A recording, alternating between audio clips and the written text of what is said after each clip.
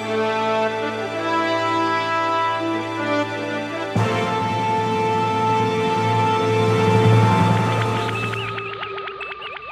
and welcome to Long Range Sensors, the Star Trek retrospective show where we take a detailed look at an old episode from the final frontier.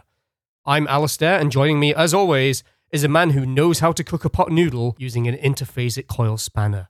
It's Mr. Trevor Whale. Hello. Good sir. This is going to be a good episode. It's been a while since we talked about Deep Space Nine. It is, yes. We do love a bit of Deep Space Nine. Probably my favourite Trek series, if you pin me down and force me to answer that question. Phaser point or Batleth point? I think you should gaffer tape one to the other. The ultimate star for the ultimate Star Trek weapon. Phaser-mounted Batleth.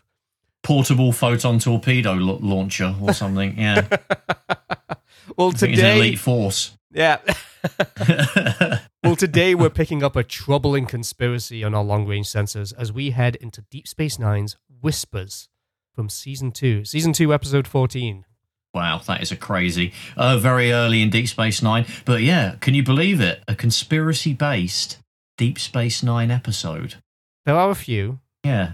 But this is a very interesting twist to that, I find. When we sort of were warming up before we hit the record button, we did sort of talk about the trope of, quote, O'Brien must suffer, end quote, episodes. Yeah. And this is actually one of probably the first examples. I mean, there obviously are O'Brien-themed episodes that have already happened. I would probably say, well, you've got Vortex in Season 1, where I think is O'Brien. I could be getting that wrong. There's one where he becomes mates with an alien that's getting hunted by other aliens. I think that's Vortex. And then earlier in this season, I forgot the names of the episodes, but you helped me out with that. There was Armageddon Game, which is not strictly O'Brien.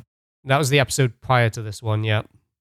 Wow. Well, so yeah, he's got 2 episodes that have a heavy O'Brien bent in this one to sort of focus on him and develop his character. That's kind of cool. And then we had Sanctuary. Yeah. So that was another one where O'Brien, had some not a great experience. So that's all. The 3 of them are in Season 2. So, and then from this point, really, when we got to Season 3, 4, 5, and 6, it became like a season tradition where there'd be at least one O'Brien must suffer episode where he would go through a big traumatic adventure of some kind that would be completely focused on him. Yeah. So yeah, this is one of the earliest, probably the first example where it's just him and it's him dealing with something, I think. So maybe this could be the first one. I do like that because he's married, it's basically like, let's just torment him at a torture level. Whereas with Kim, it's like, well, he's single, so we'll just have him be tortured, but by some female love interest. Exactly, yeah. Yeah, but I think O'Brien gets the worst part of the bunt on this. Oh, absolutely. Which is the trope, isn't it? The O'Brien must suffer. It's probably one of the better ones. Yeah. When you look at some of the other ones, it actually might still be one of the better ones, even though there'd be very complex and dramatic stuff would happen to him later on. Very cool. Yes, and we start on the runabout, the USS Rio Grande, as it enters the wormhole. And we're obviously coming into the middle of things because O'Brien is trying to set course to the Parada system, and Parada has been in a state of civil war for a while. Since this whole journey there is going to take an hour, he starts recording a log entry where he's not even sure who's going to hear it, if he's even going to be alive by the time it's recovered. But he starts talking about this part of the puzzle that he's not figured out yet. He doesn't know who they are. That obviously this whole thing that's making zero sense to him. Yeah, I mean, we're in. So the system is. Initially, I thought it was the Prada system, so some kind of system that produces very nice fashion bags and shoes and clothes and stuff, which is what that would be like to live on. But yeah, really, it's kind of confusing. You're thinking, as an episode already happened without us watching it. For a very cool teaser. Yeah. Basically the end of the episode, as we would find out later on. And then he starts talking about what has happened previously. So we get our flashback to him waking up on the station, and Keiko, his wife, is missing from her side of the bed. He then steps out and he's surprised to see Keiko and Molly, his daughter, eating breakfast at 5:30 in the morning, and ends up ordering coffee, Jamaican blend, double strong, double sweet, a little bit more of a mouthful than Earl Grey tea hot. What is it with the hot drinks in Star Trek? No one just has just normal tea. Tea, please. Yeah. It's always like, Jamaican blend, double strong, double sweet, tea, Earl Grey hot, Ructaginos, of course. That's a whole episode of Short Range Sensors we should do of like the variants on coffee and tea that people have in Star Trek. Nobody drinks soft drinks in the future. No. Like what happened to Coke and Pepsi? They must exist, right? They're already old even by now.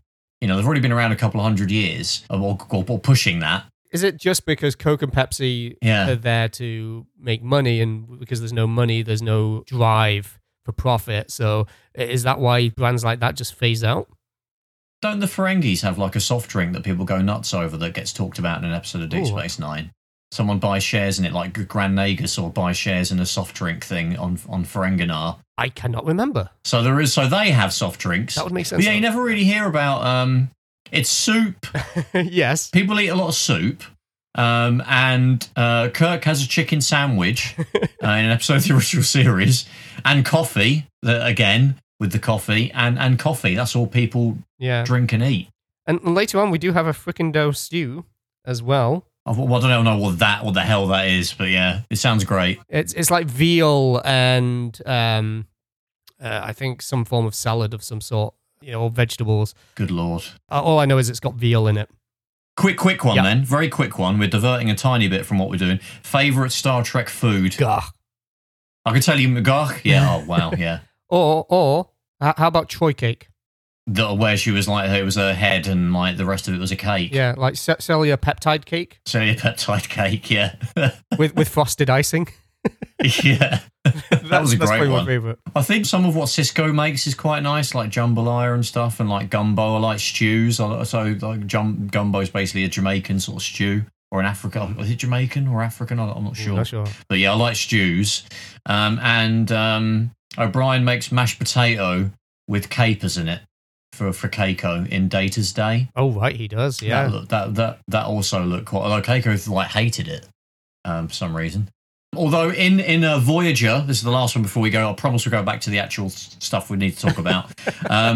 On Voyager, in the episode, I think it is. No, it's Meld that we just talked about. When Tom Paris is doing the betting on the solar background naught radiation bet, or whatever it is. All the sweepstakes. The sweepstakes. He says, and he wins all the replicator rations. He says what he's going to have. And he basically has a Sunday dinner with he even mentions Yorkshire pudding. Yeah. Which is quite interesting. Yeah. So what he had was probably your best. favourite dish from all of Star Trek, Yorkshire pudding. Basically just specifically what the one Tom Paris ordered with the trimmings that he had with it sounded freaking amazing. He needed everybody's replicator rations to be able to produce that. So it's going to be epic. Well, we're going to have to continue on before I decide to break just to go have some food. Probably everybody listening as well. Yeah. Everybody just pause, go get food, and then come back, and we'll continue on. Yeah. It's the first time when this is all troubling, though, within the episode, is not the fact that Keiko has gotten up early. That's just weird behavior, fine. But it's when he says to Molly, did you have sweet dreams, darling? She's like, go away. Yes. He's like, don't I deserve a kiss? No. Yeah. The fact that his daughter is so adamant just not to have anything to do with him, and apparently just a phase? That's not a phase. Well, that phase can mean many things in Star Trek. What, she's going out of phase? Or something? She didn't have to be a bit more specific, but yeah, very subtle. The next phase. Yeah, there's an episode, yeah. Yeah. Keiko very subtly acting a bit weird as well, not being blatant. Obviously, if you're a Trekkie and you're watching this, you might think, oh yeah, aliens have taken over everybody's bodies or something. That might be where you would go. But perhaps you're probably not too... you're not given too much to chew on at the moment as to there being a major problem. There's just an odd little family scene. So you're still not clear where this episode's going, really, at this stage, which is great. It's making you think what's going on and getting you invested. Yeah.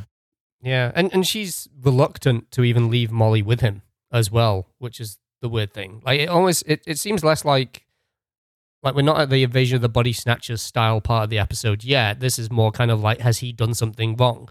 Yes. that he's not aware of. It seems very kind of just a normal life thing could have happened, not necessarily a big alien conspiracy or something. Yeah. That's it.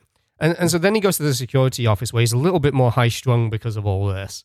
And Ensign De Curtis is conducting repair work in there under the orders of Sisko, which is making O'Brien very angry because he wanted to wait for Odo to return before starting work on that.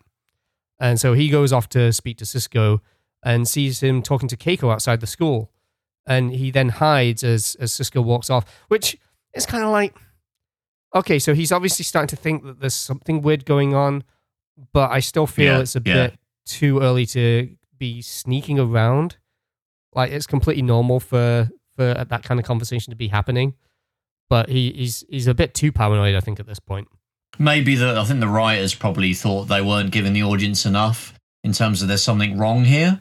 So they probably jumped the gun a little bit with that. It's not too jarring, but it is a bit weird, isn't it, in terms of how you know these people behave in a normal situation. Yeah. I mean, the other thing to think of is he got up at 5:30 in the morning and then his family acted weird against him. He's probably not in the best frame of mind. Yeah, and then there's not necessarily just that what we saw might not have been the first example of weirdness happening around him as well. So you could kind of headcanon it a little bit to help out the belief in the episode, Yeah, and then we switch back to the present day when he's about, I think it's 53 minutes away from Parada, and the USS Mekong is in pursuit. And he knows that they can't catch him at warp because there's another runabout, so it's the same warp speed that it's capable of. And this actually, just with you mentioning Armageddon game as the previous episode, that was introduced as a replacement for the USS Ganges, which was destroyed in that episode. Oh, yes. Yeah, so this is a brand new runabout that they've got on the station.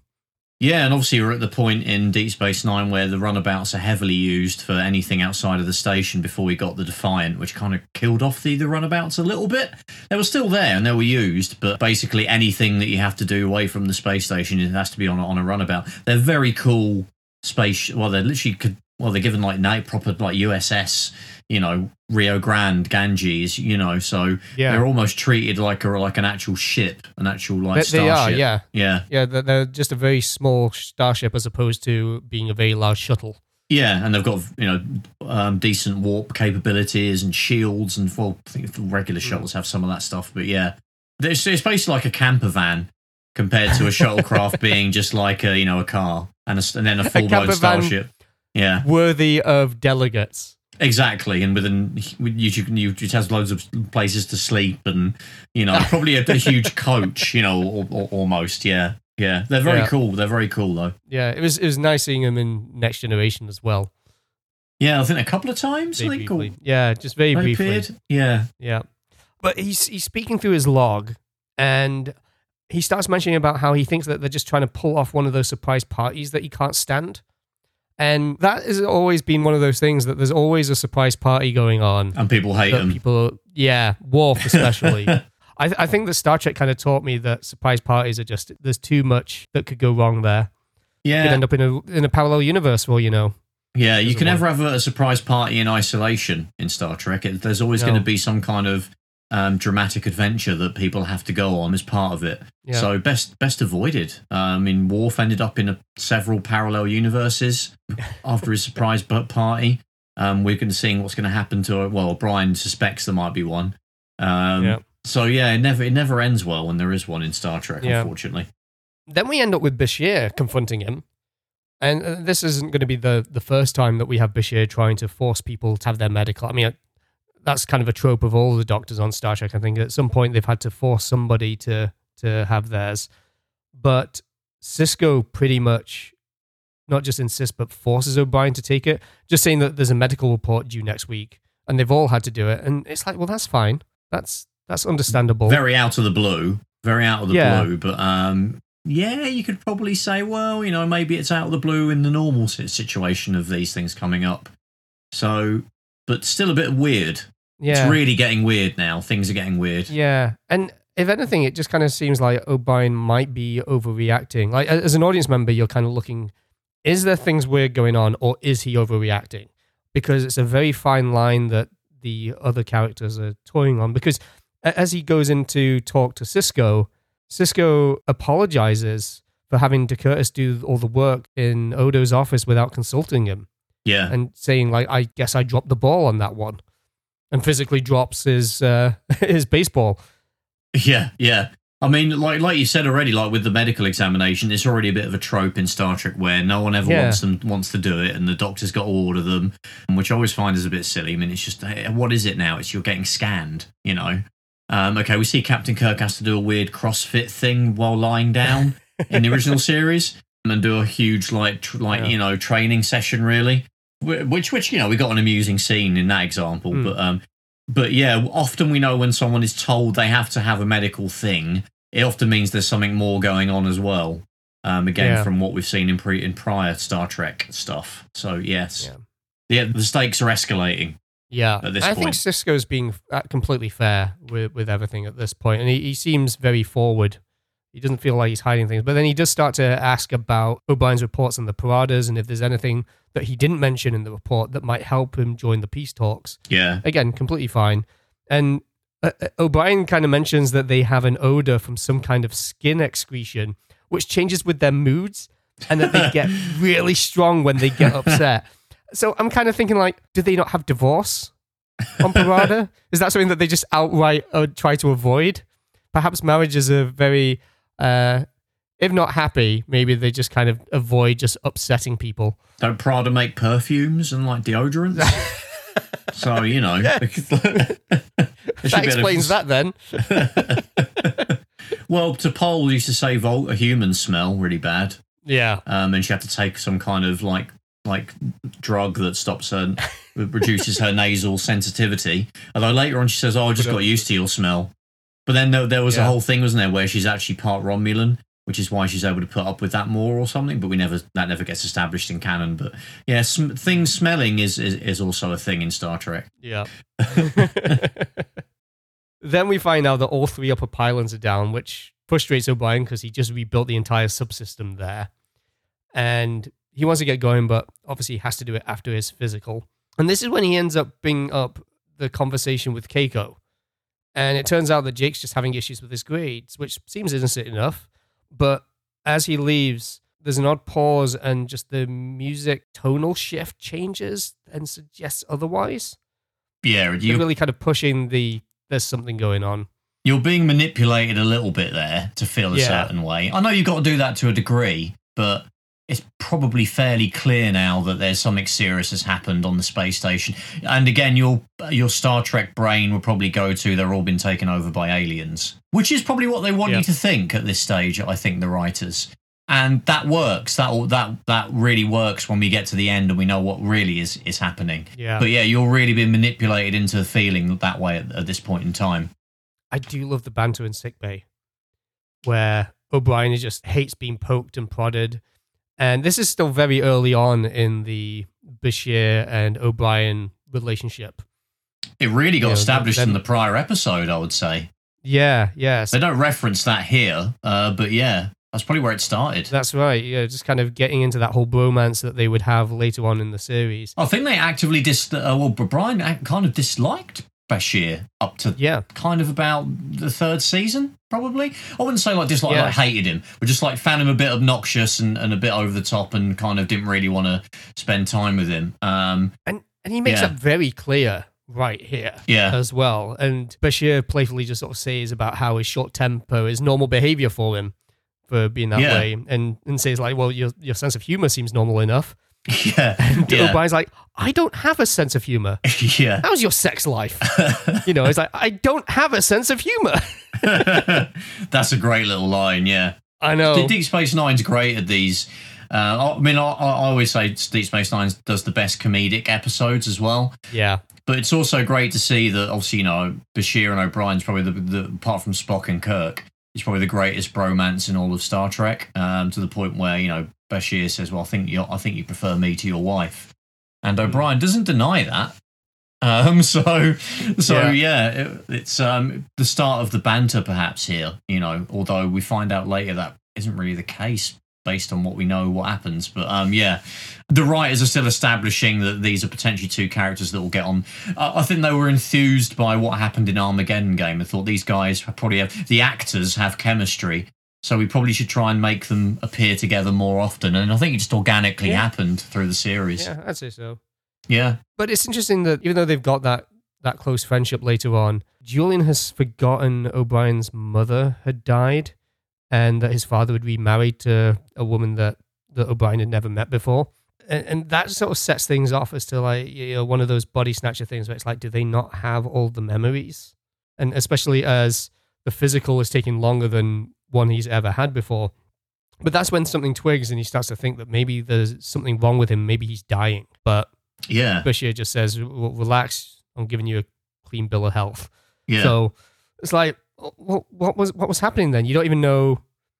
It's not like they were trying to use the medical to try and push him away from things even further. It's just like, no, you're fine. You can go and continue on. It further establishes that this physical was obviously, there was more to it than just a basic, straightforward. Yeah, absolutely. Yeah. So he heads out onto the promenade and Jake runs up to him and asks him for advice on a subspace transceiver for his school science project, which O'Brien's more than happy to help to get Jake's grades up. And Jake's like, oh, but my grades are great. I just want to keep them that way. So Sisko's a liar. Yeah, this is getting like, you're starting to dislike, like you're starting to think that there's clearly some kind of a conspiracy now at this point, and something has happened since O'Brien's been away. So, and it's painting, the characters are clearly getting painted as being all in on it at this stage. Yeah. Yeah. Very dishonest, but apparently telling the truth about the pylons because they are still not working. You can't mess around with the pylons. So yeah, you have to be right about that.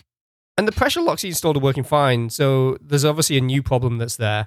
And he knows that those repairs are complicated enough to keep him occupied while all the security arrangements for the Paradas are underway.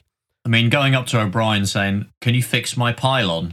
Is probably a great line to be able to deliver to someone. How about all my pylons? My pylons are broken. Can you fix them? Yeah. Deep Space Nine's a lovely set of pylons as well. Yeah, and specifically the upper pylons. Oh, hell yeah. I like the lower ones. The lower ones are fine. You can't beat a lower pylon. Yeah, the lower pylons are absolutely fine. It's the upper pylons that he's having problems with. The best pylons in all of Star Trek, I would say. Which is not, you don't say that lightly. Yeah. Then he takes a break from the pylons to check on the progress of DeCurtis and the security preparations for the Paradas quarters. And there's a security seal in place that only Kira has access to. So he's frustrated with Sisko that he'd spent the entire last week preparing all these security arrangements and messages him. And Sisko insists that the pylons are his priority. And Kira refuses to unlock the doors as well. And so O'Brien walks off, but then peeks around the corner and watches as DeCurtis unlocks the door and goes in. So he's also a liar. There's just liars everywhere. Yeah, at this point, it's clear that you probably can't trust anybody on the entire station, which is kind of scary. And the stakes can't be any bigger, really, at this stage. And you're not really getting any indication of if there's an alien like anywhere. It's kind of like Conundrum in TNG. Although there was at least an extra random character in that's clear might be behind the whole thing. You're not given any of that in this. There's no, apart from the behaviour of the crew, there's nothing else to really give you any kind of a hint as to what might be happening, which is great. Yeah. Really keeps you engaged. Yeah. The next scene is the one that I think everybody can relate to when it comes to feeling old, because Jake shows up with an inverter that he's replicated from a really old data file. And O'Brien laughs at that because that's what he kind of had when he was younger. And so it's now been described as a really old data file. And we all feel this way when we show something that we kind of grew up with. It doesn't seem like it was that long ago we had them, and kids are like, that's ancient. It's like watching the Kids React series on YouTube. Yeah, like watching like 90s Star Trek toys or something. Kids growing up on like Discovery now, and like they'll look at Deep Space Nine and TNG as like campy 90s TV shows. Yeah, which is horrifying to us, but yeah, that might be how it's seen now. Yeah, Kira shows up again. We don't see much of Kira. In fact, we also see even less of Dax in this episode. I think it's just a voiceover in it, but that's a good point. Few appearances Kira has, like she's coming in telling Jake that his father's looking for him. Right when O'Brien is trying to find out if there's been anything that's unusual that's happened on the station. I think he just feels that if he can't trust the senior officers, then at least he can trust Jake. Yes, and they're clearly like trying to make sure that Jake has no contact with him now. Yeah. So yeah, very creepy. And they're very on the ball. They're very quick to respond to all this. So he's clearly being monitored constantly, perhaps, so they can jump in if they feel something's, to do whatever it is they need to do. Yeah. He then he goes back to the pylons and he finds that there's a giant crack in the pylons. In fact, in the power conduit specifically, that it's something that would have been deliberately damaged. So there's obviously been sabotage. And he heads home and Keiko says that Jake can't come over because he's not feeling well and that Molly is over at the Fredricksons to spend the night. So at first he's kind of like, oh, that's weird. And then, realizes he's got the night alone with his wife, so it's just the two of them. It's going to be fun. But Keiko's keeping a distance. Yeah. And it's a really awkward kiss that they have. And she's obviously not wanting things and just saying that she's just not in the mood and she's had a hard day too. Well, she looks at him, while they're doing it, which is a very weird thing to do. Yeah. That says everything. It's one of those things where to not be in the mood, if you've had a hard day, like, that's fine. But yeah, it's the way she looks at him. Yeah. You know that it's way, way more than that. Yeah. And then this is the fracando stew scene that we referred to earlier, because that's his favorite food. Although I don't think we've ever seen him have it before, and I don't think we see him have it again. I don't think any of O'Brien's sort of personal preferences in sort of things like food and drink had been established. We had we had Data's Day, where there's sort of a couple of nice family scenes between Keiko and O'Brien in that. There's not really been that much in Deep Space Nine up to this point, between them in terms of family home sort of moments. I mean, we only just find out that his birthday's in September.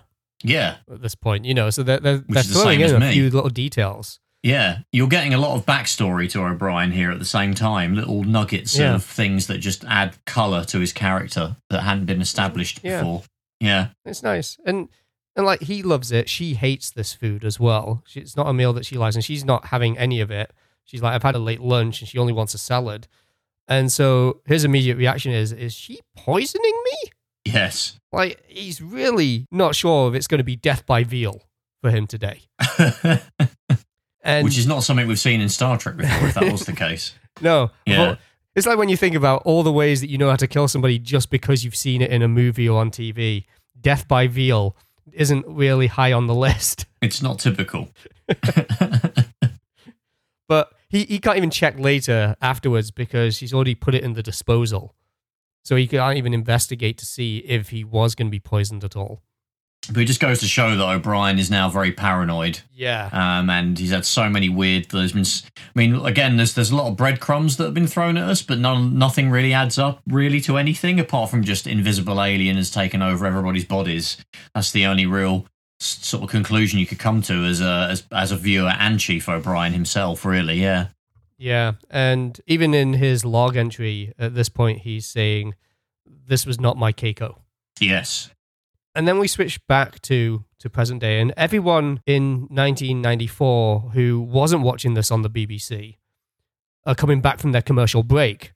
So he asks to play back the last sentence where he's saying, this was not my Keiko, and he's like, you're right, she wasn't.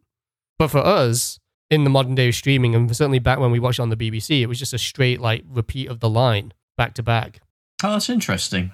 Yeah. I mean, in the context of what he's doing, is he's so kind of shocked that he said that. I think he just has to sort of play it back to himself to sort of realise that it's something that's happening. To him. So yeah, it does kind of make sense for him to want to do that. It's a scary thought that your own wife, or husband, or whoever is not. It's not just like they're just behaving wrong. It's like that definitely is not that person. It's probably the worst thing out of all the things that are happening to him at the moment. It's something that's affecting his wife as well. Yeah. Yeah. My commanding officer can be taken but it also begs the question, does that mean that Molly's been taken as well? Or she's just been manipulated? Who knows? Yeah. That would be the concern in the back of your head. Yes. He would probably be thinking that already at this stage, I would say.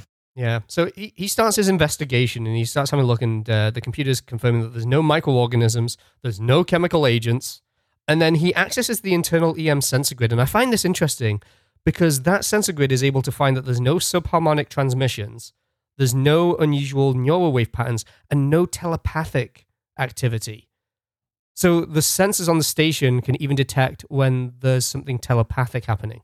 Yeah, I mean, how would it even detect that? Well, what are these sensors tuned to? Yeah. I'm sure there is something tangible that telepathic activity produces, some kind of chemicals in the air or some factor in the air that you could pick up. But it'd be interesting to sort of get some kind of explanation for that as to what that actually looks like to try and detect that stuff, which means you can well, we do know that you can switch off telepathic in Meld. Again, I've referenced that episode again.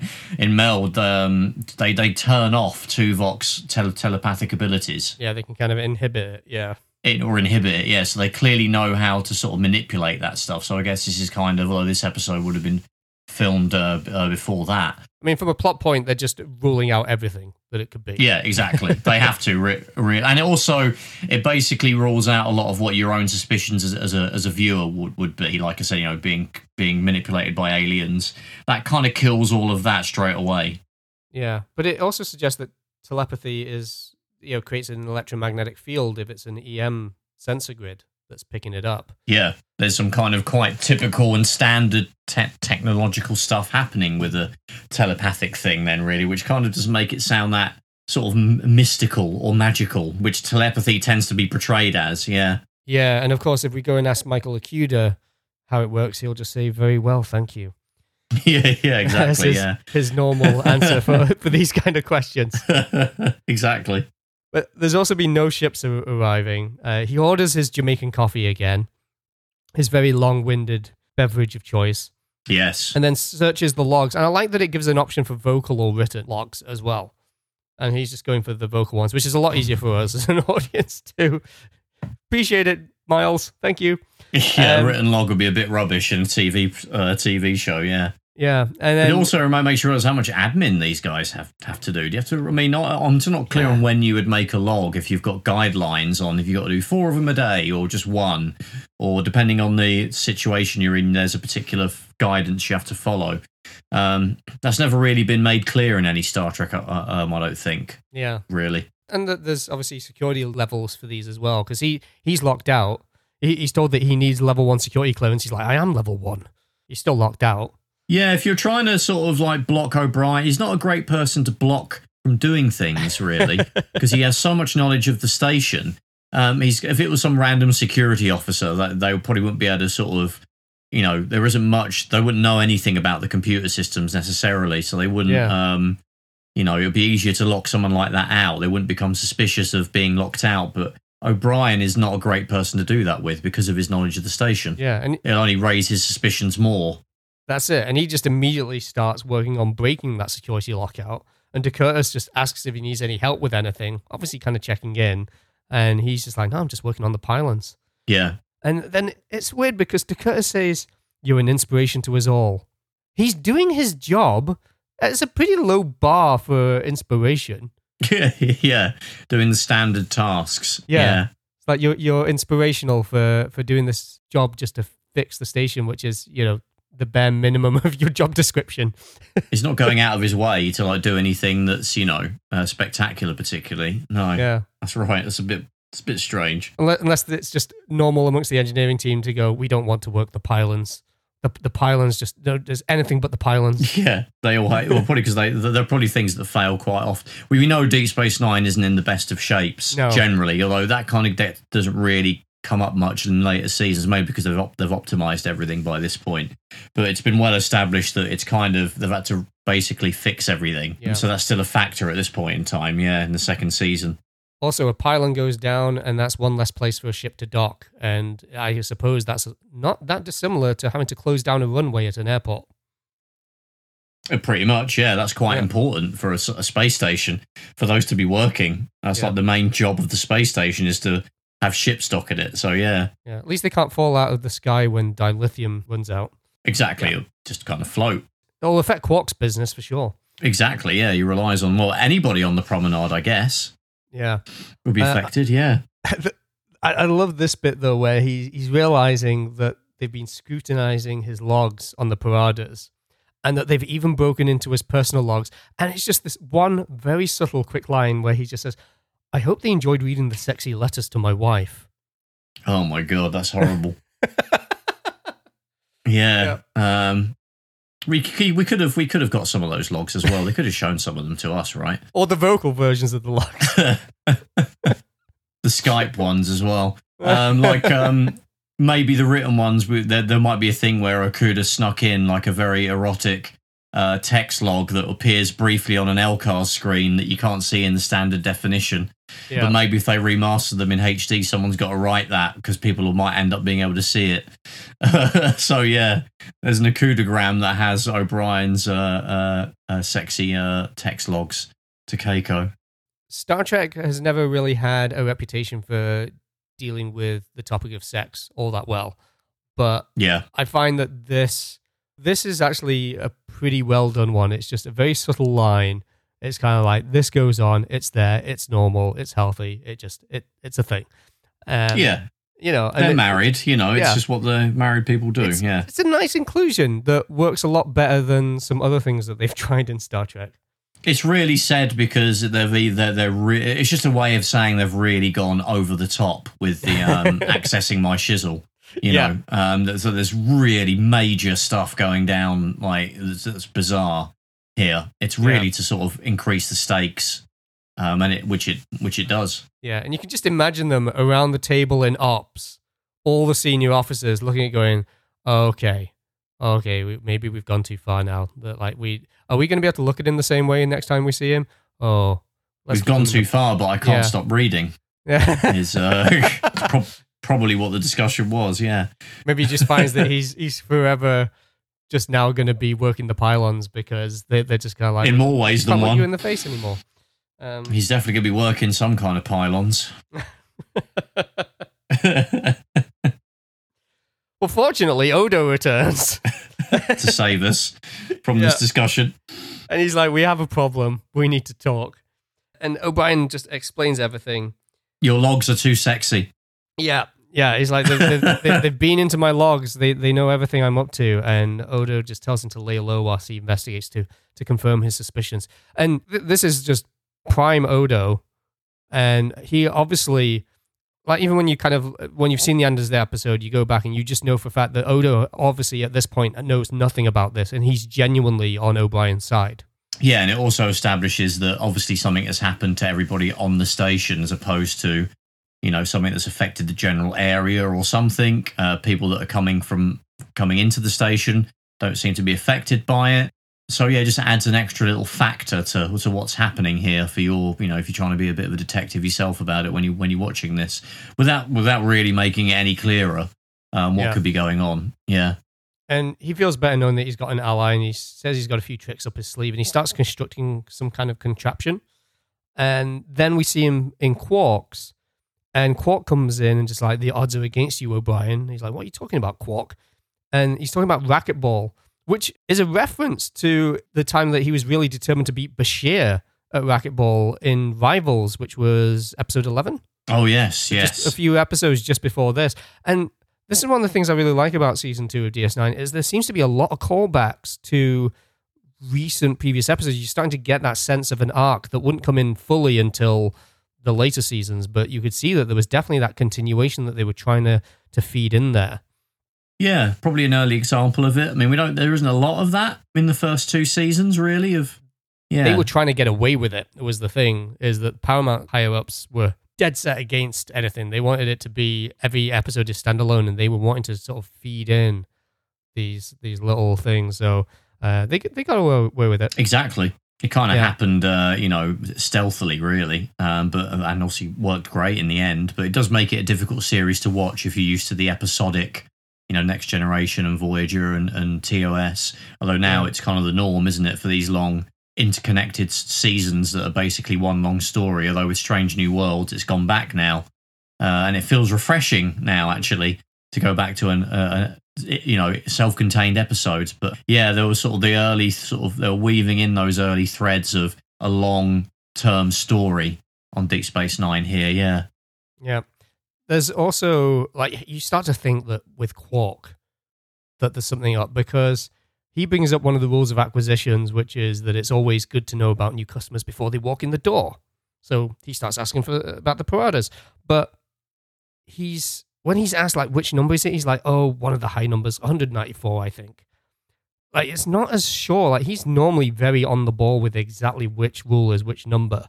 So that kind of seems a little off. I did double check, though, and I can confirm that it is actually 194 as per the Star Trek Deep Space Nine book, The Ferengi Rules of Acquisition by Ira Stephen Bear. Oh, right. Okay. So the consistency is being kept there. Yeah, although the title is The Ferengi Rule of Acquisition by Quark as told to Ira Stephen Bear. Oh, right. So who knows? Maybe the rules that we've got might just be slightly wrong, depending on if Quark messed up when telling the writer of the show. Yeah, that isn't the original book. That's just someone third hand regurgitating it to someone. So yeah, only the head writer. No big deal. Yeah, exactly. Yeah. We can't rely on that. That's pretty unreliable. Yeah. But we do find that Odo is suddenly in on this. And he's feeling that things are a bit premature to suddenly cancel the peace talks. And so Sisko and Kira and Bashir all suddenly enter. And again, just the timing, spot on, just right when they need to be there. So O'Brien throws what I can only describe as some kind of flash grenade, I think is the contraption. That's literally up his sleeve. It's basically what it is, with some kind of disorientating factor to it as well. Well, I guess the flash in itself is enough, isn't it, to disorientate you? But yeah, obviously, perhaps that was the only thing he could construct that wouldn't raise suspicion with materials maybe that he's using or anything like that, yeah. Yeah, and as he sort of flees in a big phaser fight, he tries to get to the Rio Grande. He can't beam because he's been locked out. They try and set up a force field, but O'Brien, being O'Brien, decides to raise every force field, so they've got no choice but to shut them all off. Really smart. I love that move. Yeah. And then he runs into Jake, who just is like, it'll be okay, just surrender to them and you'll be fine. So he alerts security, and so he's somehow, he's even lost Jake's support. Yeah. Which so clearly all is lost at this point, really. Yeah. Isn't it? Yeah. And then he hides in a Jeffries tube. And the only thing I can think of as Odo and the security guards are running around is, don't you think security could do with some tricorders? Yeah, they could just scan or just scan, use the actual sensors in the station. Unless, O'Brien might have caused a dampening field around it. He would know that they would just be able to scan for him. So you could potentially say, well, he would have come up with a way to circumvent that, I guess. Yeah, well, he's taken his badge off. But, there was a lot of people on the station, but only a handful of them are human. Most of them are Bajoran. I'm also not always clear on, sometimes they in Star Trek, they say if you just not wear your comm badge, you can't be detected. But then you can just detect people generally. So and they can pick up specific line signs. So why can't they just run around just scanning for human life signs? Yeah, maybe you could say, well, the comm badge means they can precisely see who you are. Or as a Starfleet officer. That's why that's a thing that maybe if you take it off and throw it away, it might give you a slight edge in terms of being detected. But yeah, that's probably you've only got to detect them anyway as whoever they are and beam them somewhere to capture them. So it's a bit, they're kind of, because of the technology that's established, you're kind of a little bit restricted as to how you can sort of have someone escape from something, because there's so much technology that can prevent you from doing that. But I guess because it's Chief O'Brien, it makes it a bit more easy to headcanon your way around it and say, well, he probably would have put measures in place to prevent them from just beaming him into somewhere or something. Yeah. Well, he does manage to at least beam to the runabout using just a cargo transporter. And he's ordered to stand down, but he's already opened all the mooring clamps and disabled the tractor beam. So they start shooting at him. Now, they shoot at him with a green energy beam. Strange. Now, we know the Cardassians don't use green phasers. We do know, at least from the Best of Both Worlds, that the color of the beam is all due to the resonance frequency. Because when they are shooting with modulated phasers, it's cycling through all sorts of different colors. Yeah, and you haven't really seen Deep Space Nine in sort of battle mode too much, I don't think. Obviously, the pilot episode, hell of a lot. It's not really until The Way of the Warrior that we really see it, with all phasers firing, and they're not green, any of them. Sometimes they have a slight green and orangey sort of tints or sort of cycle through the beam. But yeah, not like a solid green. Oh, that's like a tractor beam color almost, isn't it? Yeah, tractor beams are normally blue. I know that in the original series we saw green. Mostly it's a green flash that fills the screen, but they did have in Wink of the Eye, there's a moment when Kirk is shooting, he's shooting at Dealer on the bridge. He misses her, but he shoots her, and that is a green phaser beam that is emitted.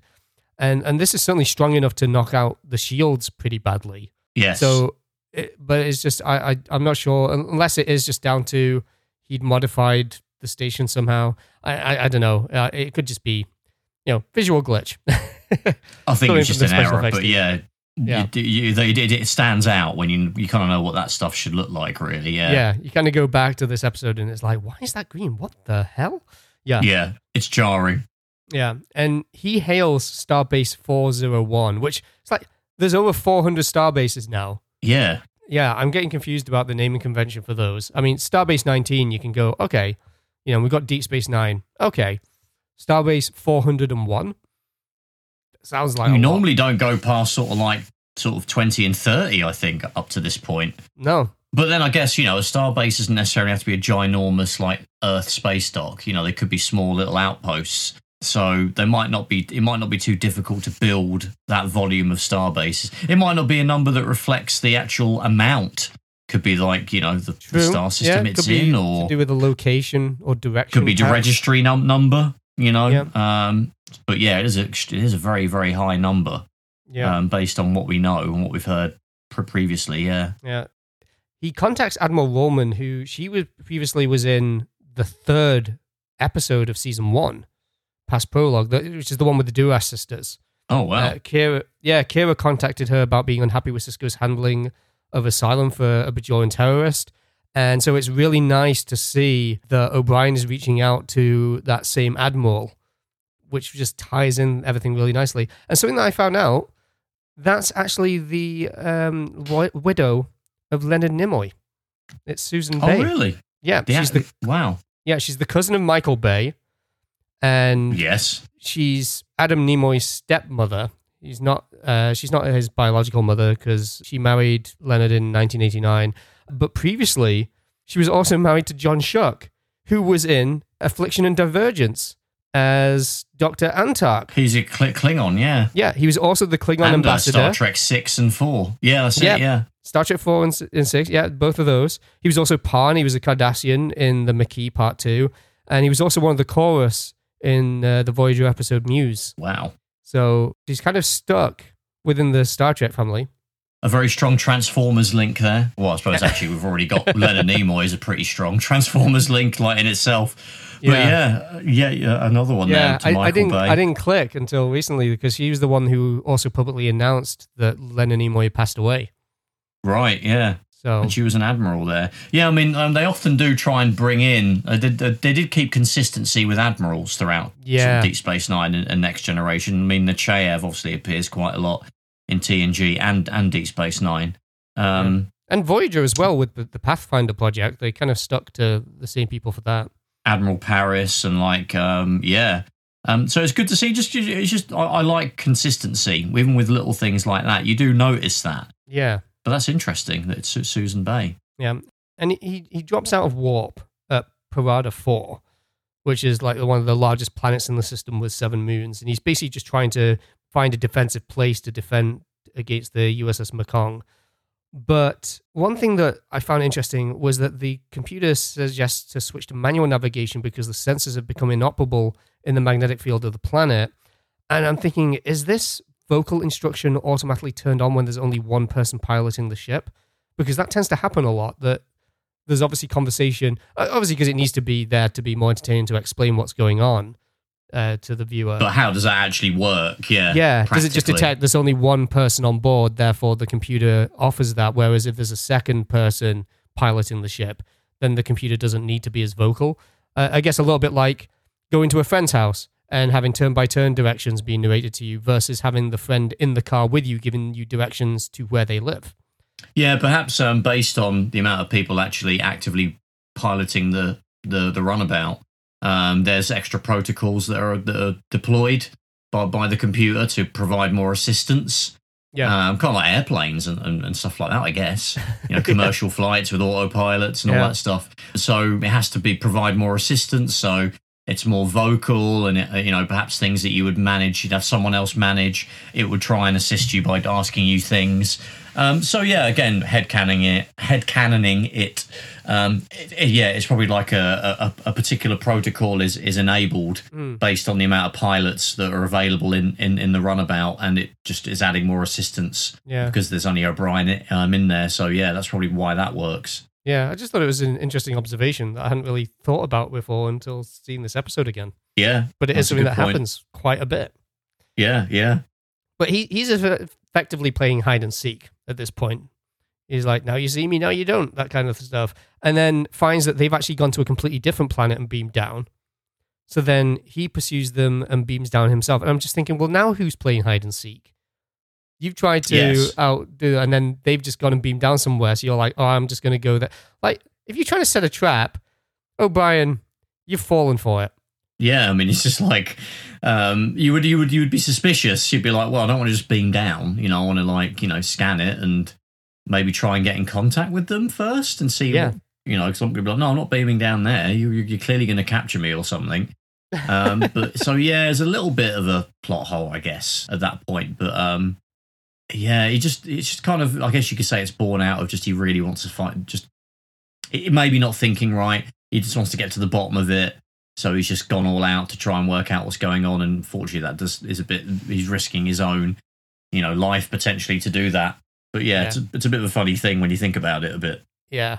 To be fair to the writers, they are coming right up to the very end of the episode though, because there's two Paradas down there, and Sisko and Kira are there, and he thinks that they're just having an unscheduled negotiation with the rebels. Yeah, forces them to drop all their weapons. And that's when it's kind of revealed behind the door that there's another O'Brien. And the immediate thought is that another one? Or is it, and so the O'Brien that we've been following is shot. And the other O'Brien walks over to him and just said, he's perfect. He looks just like me. And Kira chimes in with, apparently he thought he was you. And I really like how that is flipped to the point that there's no questioning which is the real one.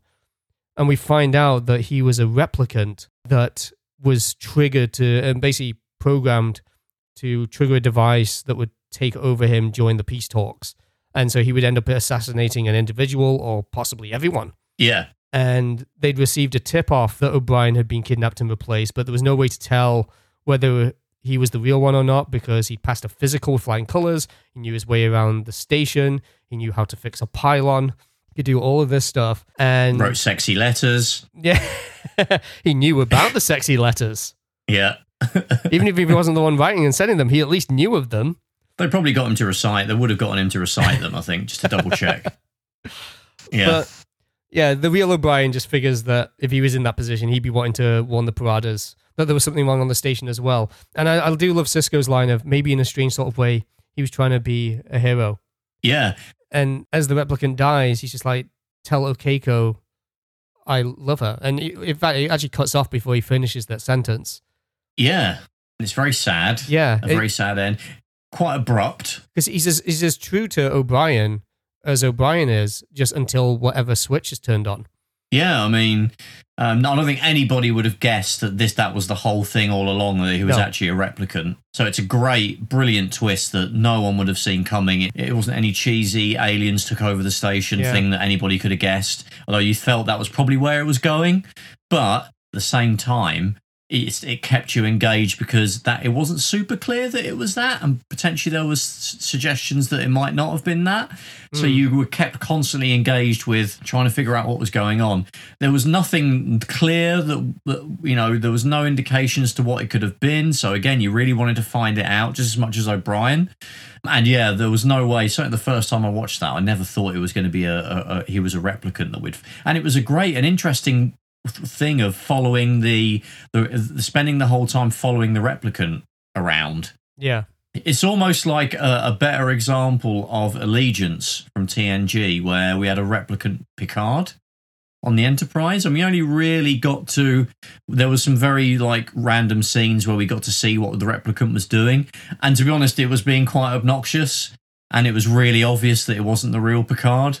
It's almost like a better version of that episode where, as opposed to seeing the real Picard trying to escape from the prison that he was in, maybe it would have been better to focus on the replicant on the Enterprise and have it not be quite so obnoxious. It's almost like that was what they thought. Let's take what we did in that episode, but have more focus on the actual facsimile, and not have it be so obnoxious and ridiculous that we know it's a facsimile. And by not calling out to where the real O'Brien is ever, it'll actually be a more suspenseful episode, and it really, really was. And especially as O'Brien is one of those characters that is the most human, the most down-to-earth, and the most relatable. And the fact that he's as relatable as he is the thing that I think makes this work so well. If you followed any other character, I don't think you'd be as invested as it is with... You don't really have the family elements that were really important as to make it seem more creepy with Keiko and Molly.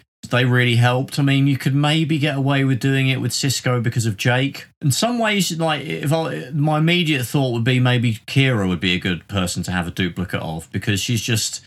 I can see how she would like go through the motions of trying to figure things out, and she's already a kind of a paranoid and sort of aggressive person and stuff like that would probably work. It would work for her. But I think O'Brien was the best.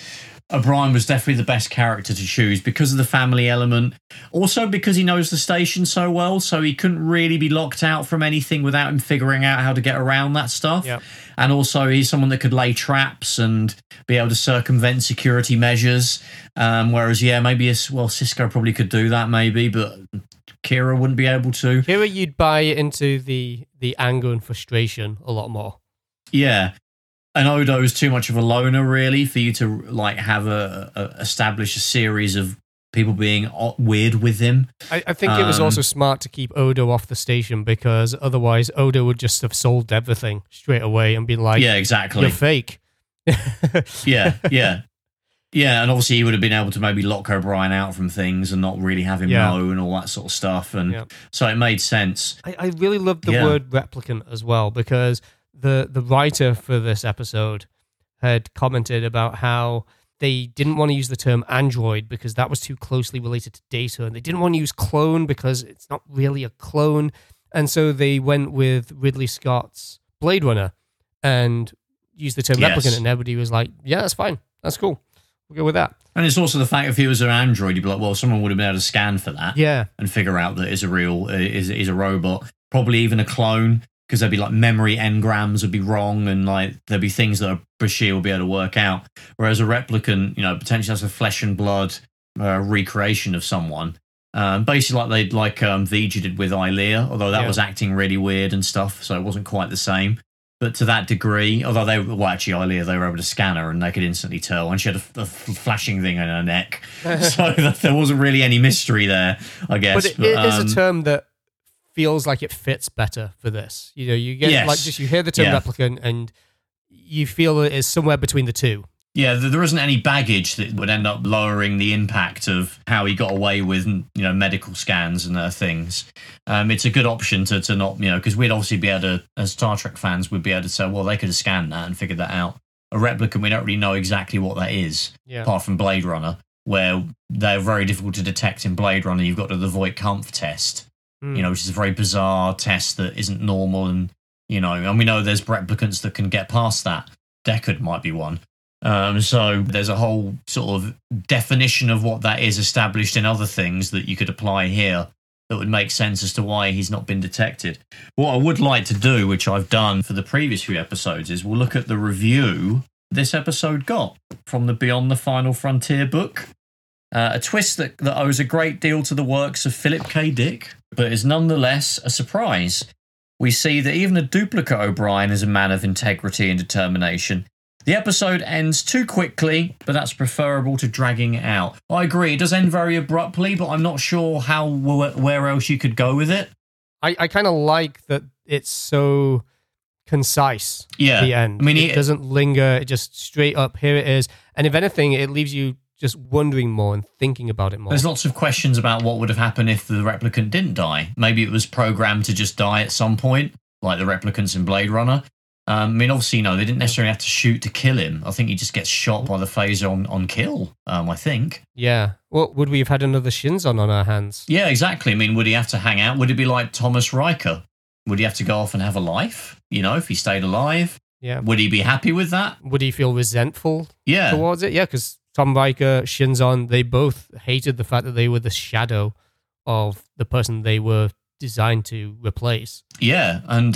well, not with Tom Riker. He wasn't designed to replace, but you know what I mean. But there's also... in the case of Shinzon. Yeah, those characters went off and had their own lives as well, to a degree, whereas this is literally up to the point that O'Brien, went to the conference, has all the memories and feelings of actual O'Brien. So that has a whole different set of weirdness, that the other Thomas Riker and Shinzon didn't have. But obviously, we can't really be having him exist. So he had to die, really. And it was very abrupt, but it felt perfectly satisfying. I didn't really feel like it was unnecessarily quick ending. I felt like it happened.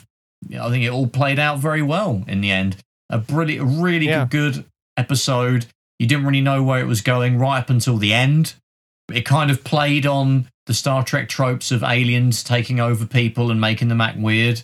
That actually helped that we had that baggage going into this episode because it made the ending even more of a surprise.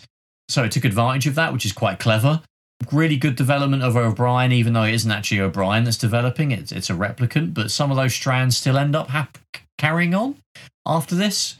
So yeah, just a brilliant, a really enjoyable, conspiracy-based episode. And I do like that we find out that the peace talks actually worked well because we do see the Paradas later on throughout Deep Space Nine. They keep popping up. Yeah, exactly. So obviously something good came out of this, which is kind of nice to think and gives you warm, fuzzy feelings. We talked just before the show that this is one that you revisit quite a lot. It's one that I haven't really revisited in quite some time. Yeah. But whenever you've got a murder mystery type scenario or a conspiracy episode, once you know the outcome, the mystique is gone. Yeah, you can't really get that same suspensefulness when you know what's going to happen. Absolutely. Yeah, you already know what's happening. But I must say, going back to this one, very fun. I really, really liked it. Yeah, kind of forgotten about, I think, to some extent. But yeah, a really important O'Brien episode, even though actually it doesn't really affect him in a weird way, because it's not O'Brien. But still a good O'Brien episode. Yeah. Yeah. I love that. Well, that wraps up this episode of Long Range Sensors. If you're enjoying the show, then you might also like Short Range Sensors, our free companion series where we bring things a little closer to home to take a look at Star Trek, toys, books, games, and more. Plus, you can also join the crew to support us and get access to Subspace Live, where we hang out with our subscribers to talk about all the latest things going on in the Star Trek universe. To find out all about these great shows and more, head over to longrangesensors.com. And of course, telling a friend or slipping it in amongst the sexy letters to your wife goes a really long way to helping us grow this show. You can find out everything I'm up to online by beaming over to my website at alistairmcfly.com. And I also host Console Shock, a podcast all about modern and retro video games, and you can find that at consoleshock.net. I'm at Alistair McFly on Twitter. I'm at Henry Jones Jr. on Twitter. And you've been listening to Long Range Sensors, where our pylons are always fully functional.